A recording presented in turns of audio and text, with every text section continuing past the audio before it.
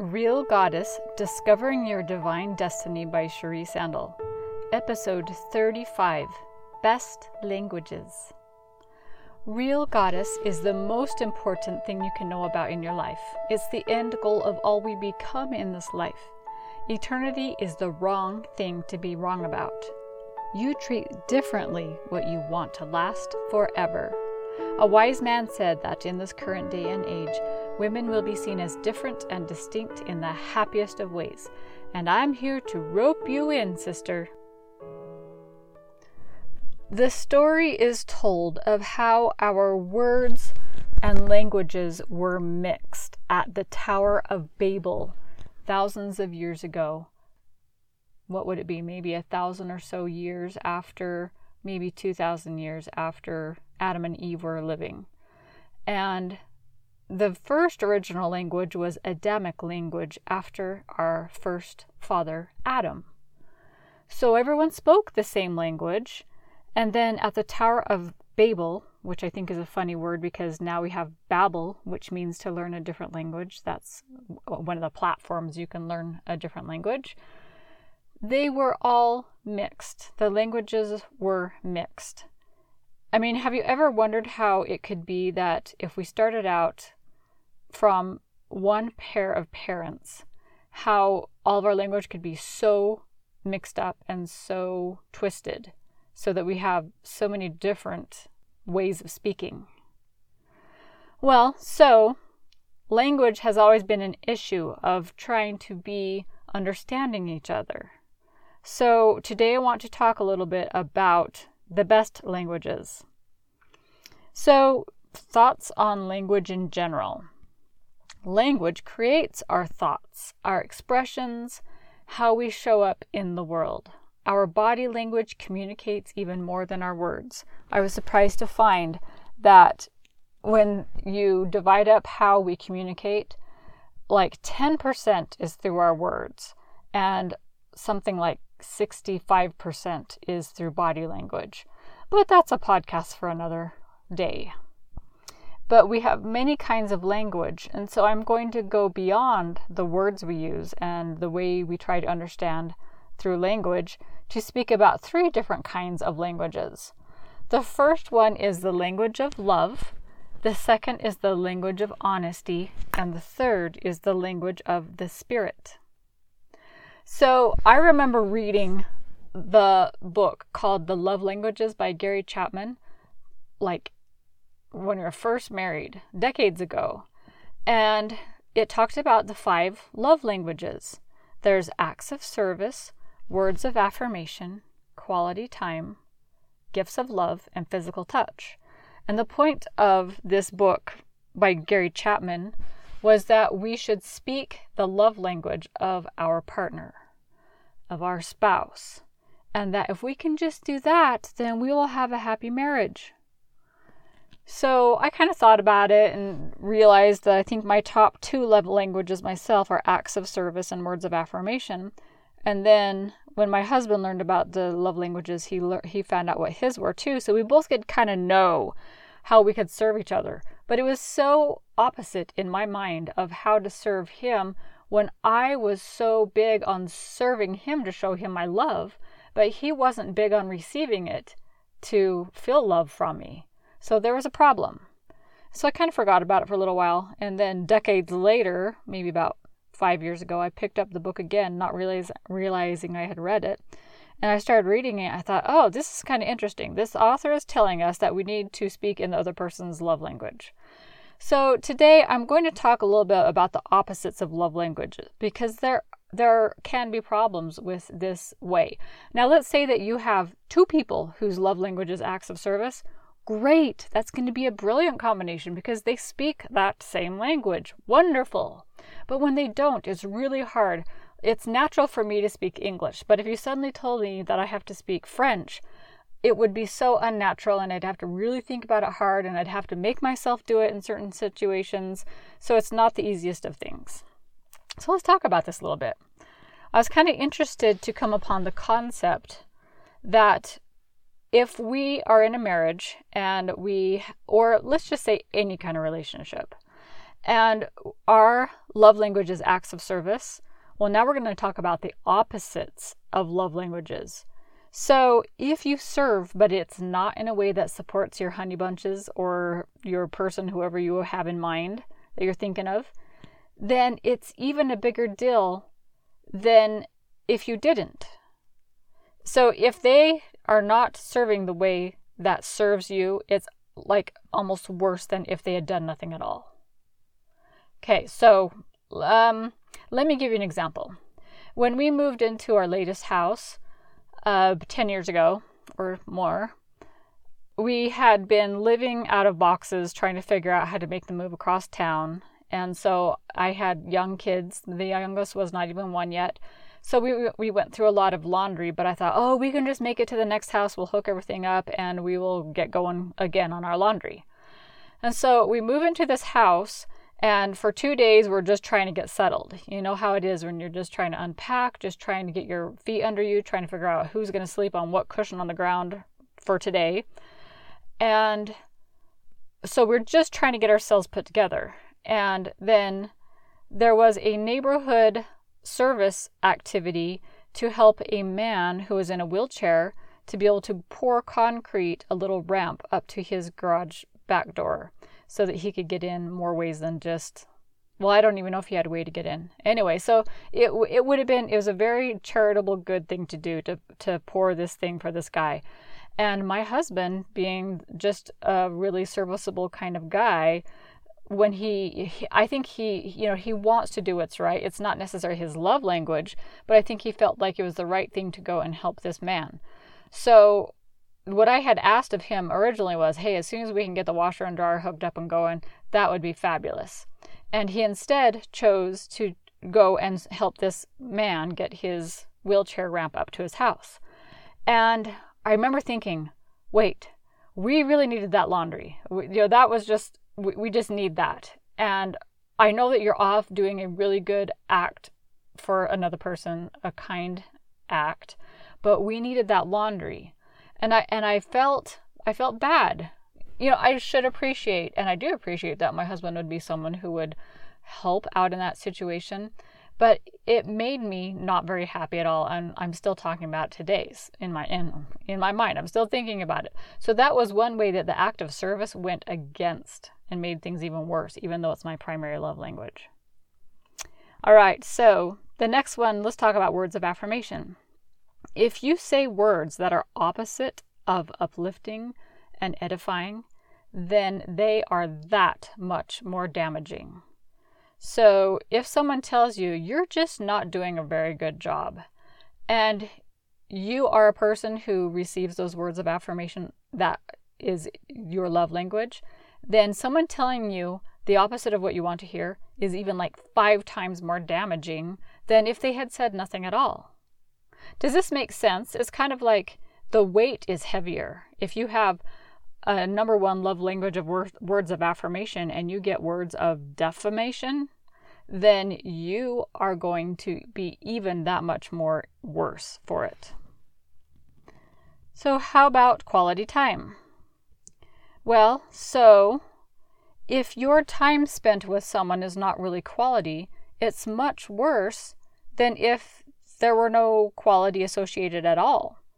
What comes to my mind is, let's say that a couple who wants to spend time together, the man's idea of quality time could be sitting on a couch with his wife watching a ball game.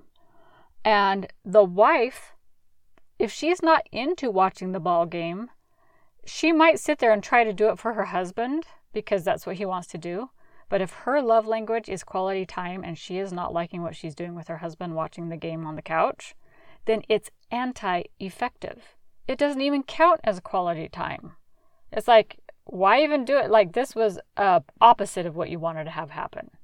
So you wouldn't even count that as quality time because it's anti-quality time together. All right, gifts of love. If a gift is given without a lot of thought, and it's just a gift to give, just to fulfill the love language, then it's even worse than giving no gift. So here's just a quick story. I remember several years ago, we were at Christmas with all of the family, all of the in-laws, And my brother-in-law gives this lamp to my sister-in-law for Christmas. And she kind of unwraps it and she's like, oh, is there something else in the box other than the lamp? Kind of like you could tell she wasn't totally excited about it. And he's like, oh, no, it's a lamp. And you can just see on her face, she's going to return it immediately. So let's say if her love language is gifts of love, but that wasn't a loving gift to her, that lamp is even worse. It makes it even harder for her to appreciate the gift if it was not well thought out. So it almost makes you nervous to even try to speak their love language, because if you do it wrong, it's like that much more wrong than it could be right. And we'll talk a little bit more about how to maybe make these things a little smoother. But the last one is physical touch. So if touch is harsh, uncomfortable, or displeasing in some way, it's worse than none at all.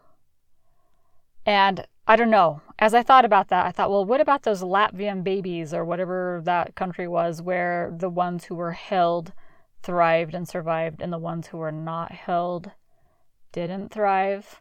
So maybe sometimes just physical touch at all, like someone who's being abused, maybe at least they're getting touch if that's their love language. Maybe they're totally okay with it. But I don't know. I have to add too that this one works sexually too. If it's harsh, uncomfortable, or displeasing, it's going to be opposite of the physical touch that you really need to feel that love. Hopefully that's a no-brainer, but I did just want to see what the opposite of that was. So my question for you is, do you agree with these things? Could you debate me on these things? Would you think that the opposite really is that much more bad than doing it the right way? Let's move on to the second point, language of honesty. And I was brought to a brutal awareness of my dishonesty by reading the book Real Love by Greg Bear. And I would try to tell you that I am a honest person until I read his list of the ways that we are dishonest. So we're speaking of the language of honesty because it really makes a difference in who we are and how we express ourselves. And this one does include words.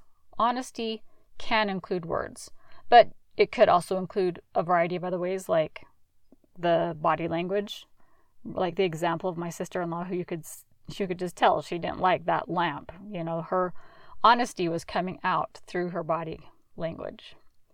So listen to this list and see if you agree with any of this.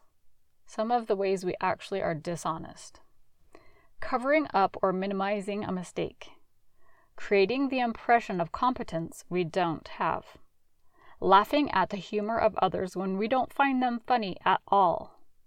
Blaming people for more than their share of responsibility for a mistake. Communicating an air of caring or another virtue that is exaggerated. Pretending not to care when we really do. Blaming people for how we feel when the responsibility is ours. Hiding our displeasure. Appearing to be more interested than we really are. Exaggerating our part in success, minimizing the successes of others.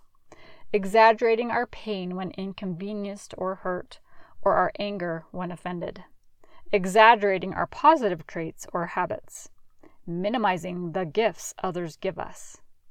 Altering our appearance to win the approval of others. Being careful to not say the wrong thing so we don't appear stupid. Agreeing to participate in an activity only so someone will like us. And agreeing with people in conversation to win approval or avoid disapproval. Well, I can tell you, I've done every single one of these and some of them continuously throughout my life until I finally decided I need to be a real person. And when I read this list, I realized how I was being dishonest and how my language of honesty was not to be applauded in any way. So I've come to find that, among other things, real honesty requires authenticity, self-care, openness, and faith that it will be received well. So when you're authentic, you are really going to say what you mean, hopefully in a kind way, but sometimes maybe not. Maybe it's just what needs to be said in an assertive way. Honesty requires self-care, because if we care enough about ourselves and we do the things that support ourselves, we are also going to be telling the truth because that supports us ultimately. If we are open, then we are able to see that there are many ways to see things, and that maybe the one way we think that our being dishonest is winning approval by someone else is not maybe the way. So to be open makes it so that you can be individual yourself and be okay with everyone else being individual too. And then faith was actually a biggie, because I was so afraid, I won't be liked if I tell them what I really think. If I tell the truth, they will not like me. So it actually comes down to safety. It's a safety issue. If I don't say anything, or if I say what other people want me to say, I will be safe with them. I can remain on friendly terms. But the truth of the matter is that you actually come across a fake, and they can feel it. So you have to have faith that it's going to be okay that you don't say what everyone wants you to, and that you say what you really want you to. So it's not been the easiest thing for me to be an honest person, but I'm still working on it. I also know that as I have self-compassion for myself to express myself in an honest way, that the payoff will be big, because I will have integrity with self. The language of honesty means caring more about what God thinks than what others think,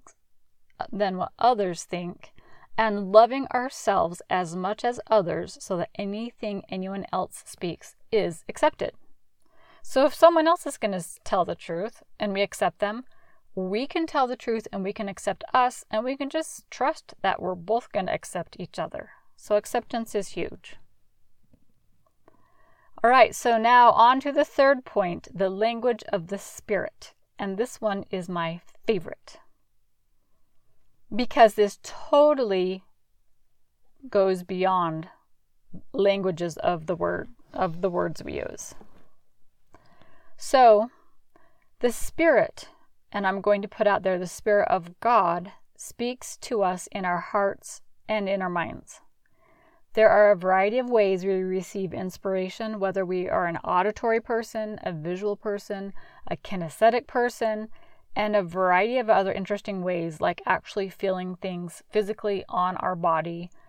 I mean, how the Spirit communicates with you is very individual to who you are and how you normally receive things of an inner knowing.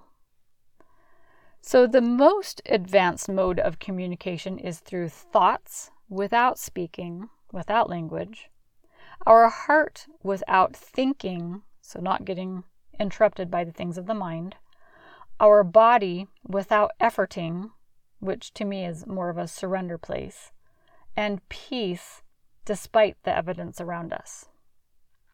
So God's Spirit to our spirit is the most direct avenue of communication through the modes we've discussed.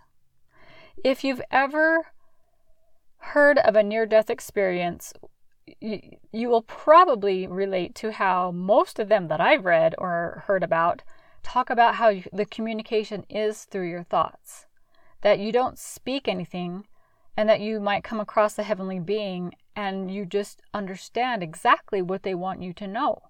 Like words are an encumbrance. So think about that as you think about spirit-to-spirit communication. So in spirit-to-spirit communication, we'll look at personal revelation from the Spirit of God to your spirit as a four-legged stool. And it is based upon obedience, and this is what you do with following what you think you should do that is right through your heart.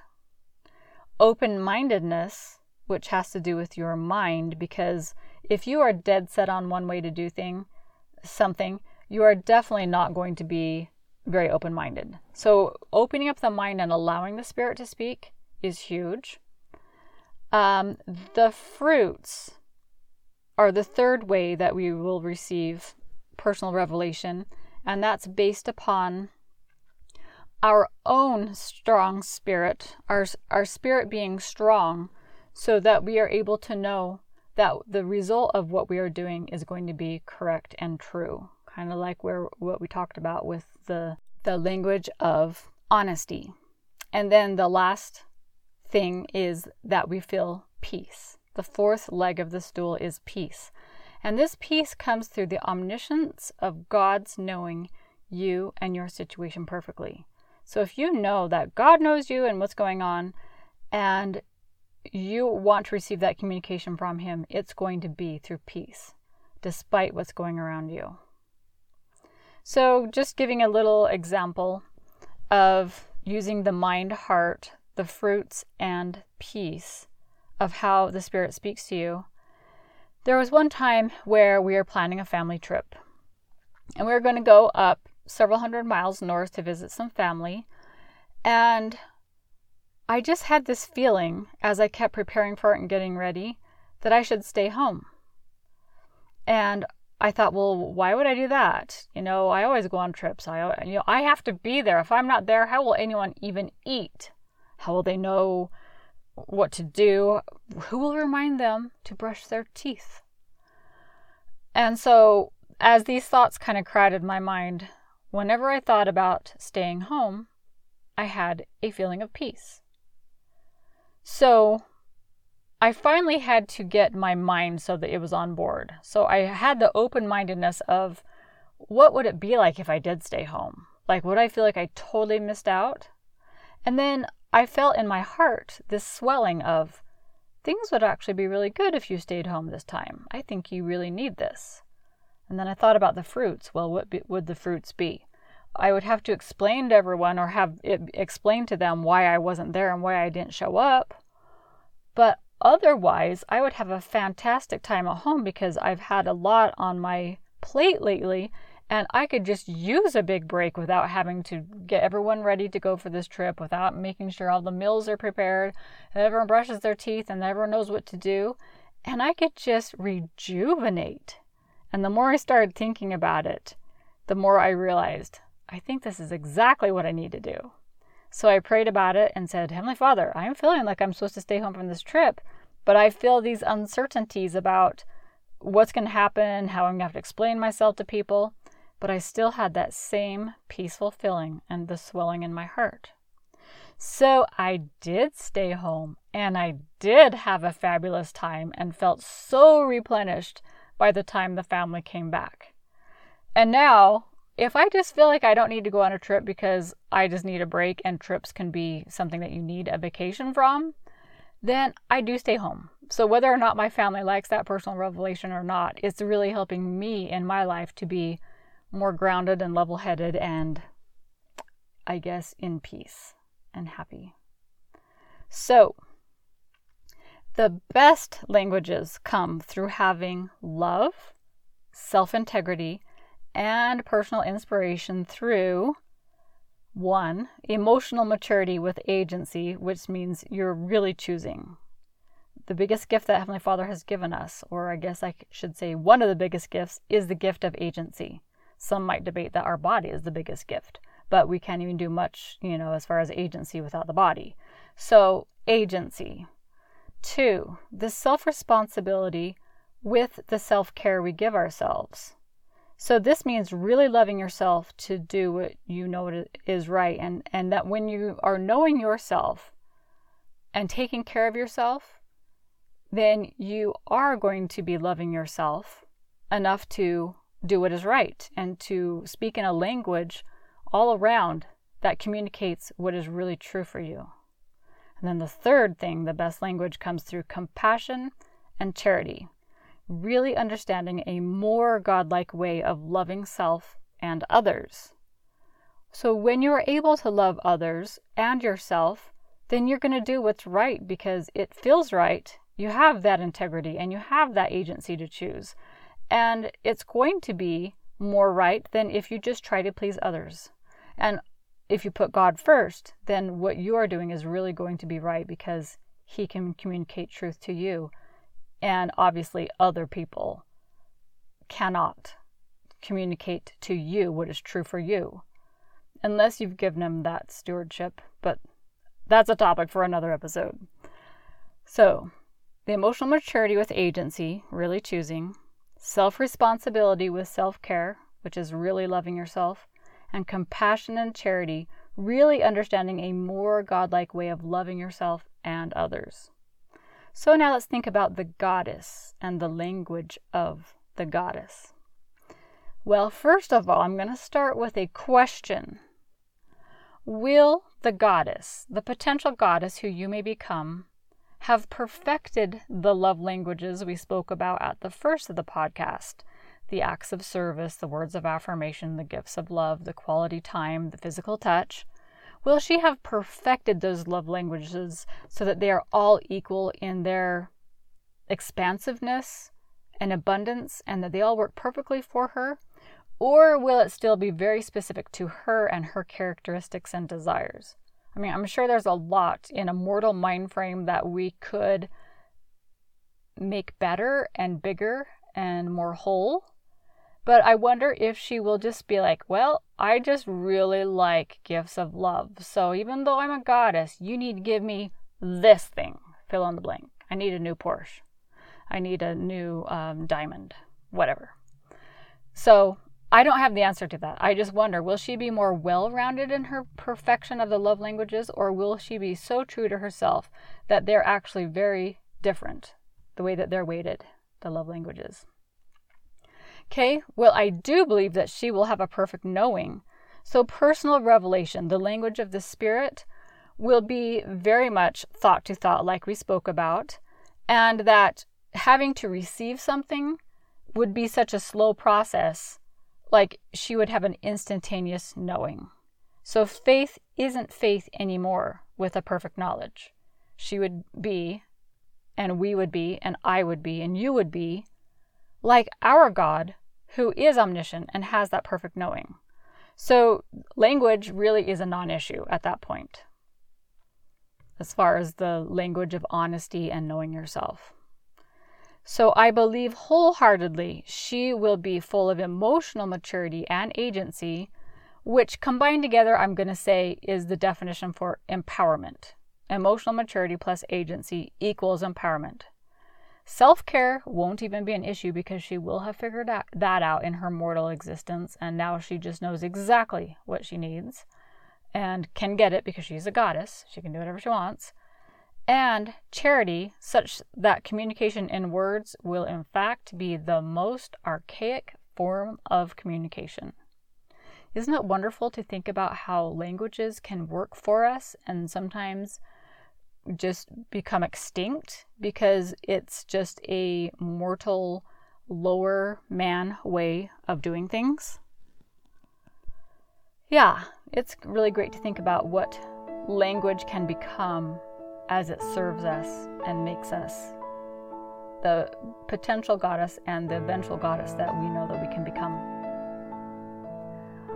I hope you will join me in awakening 1 million potential goddesses to their divine destiny by sharing this podcast and information with others you think would benefit.